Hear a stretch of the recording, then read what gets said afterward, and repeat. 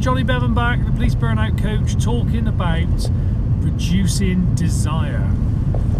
And today I'm going to talk about conscious eating, because this is really key. Because one thing I was amazed at is how different the food tastes when you plan it in. And it is mad, it just tastes completely different. And the reason this is because yes, we have the taste for the food. Obviously, just because we reduce the desire doesn't mean the food's going to taste completely differently. We have the taste.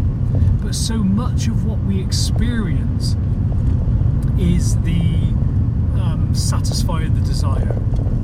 It's like if any of you are drinkers and you go to the pub and the first 2 pints taste brilliant. That's what that is. It's just satisfying that desire. But what happens is when we're eating things from a desire, from an urge, we just want more. We're not consciously eating it. We're not really tasting it, and then suddenly we've shoved so much down us, and then we feel awful. And this was something that I used to really resist. Conscious eating. I used to be like, I can't be bothered with that. I'll just do the desire bit, and that's it.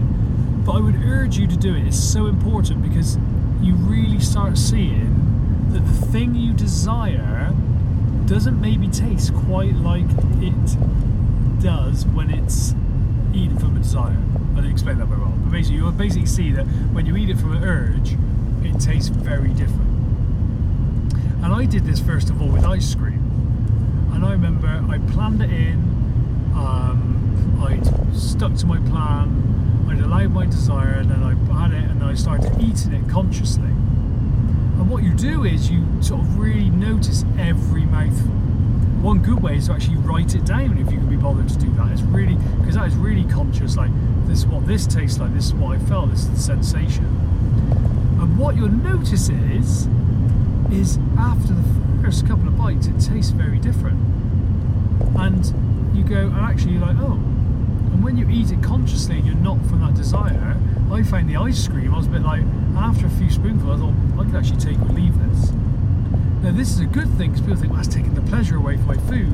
But you think, no, actually that massive pleasure burst you're feeling, it's not from your food, it's from your mind anyway. It's just that satisfaction of that urge. And then I think that helps you manage the urge, because when your brain's telling you this is so good, you can actually sort of tell it the truth that actually it's not, maybe it doesn't taste quite as good as you think it's going to be. So I really urge you to try eating consciously, and that is just a case of being like, you can do it to any of your food, instead of being distracted just thinking of eating as something you do whilst you're doing something else.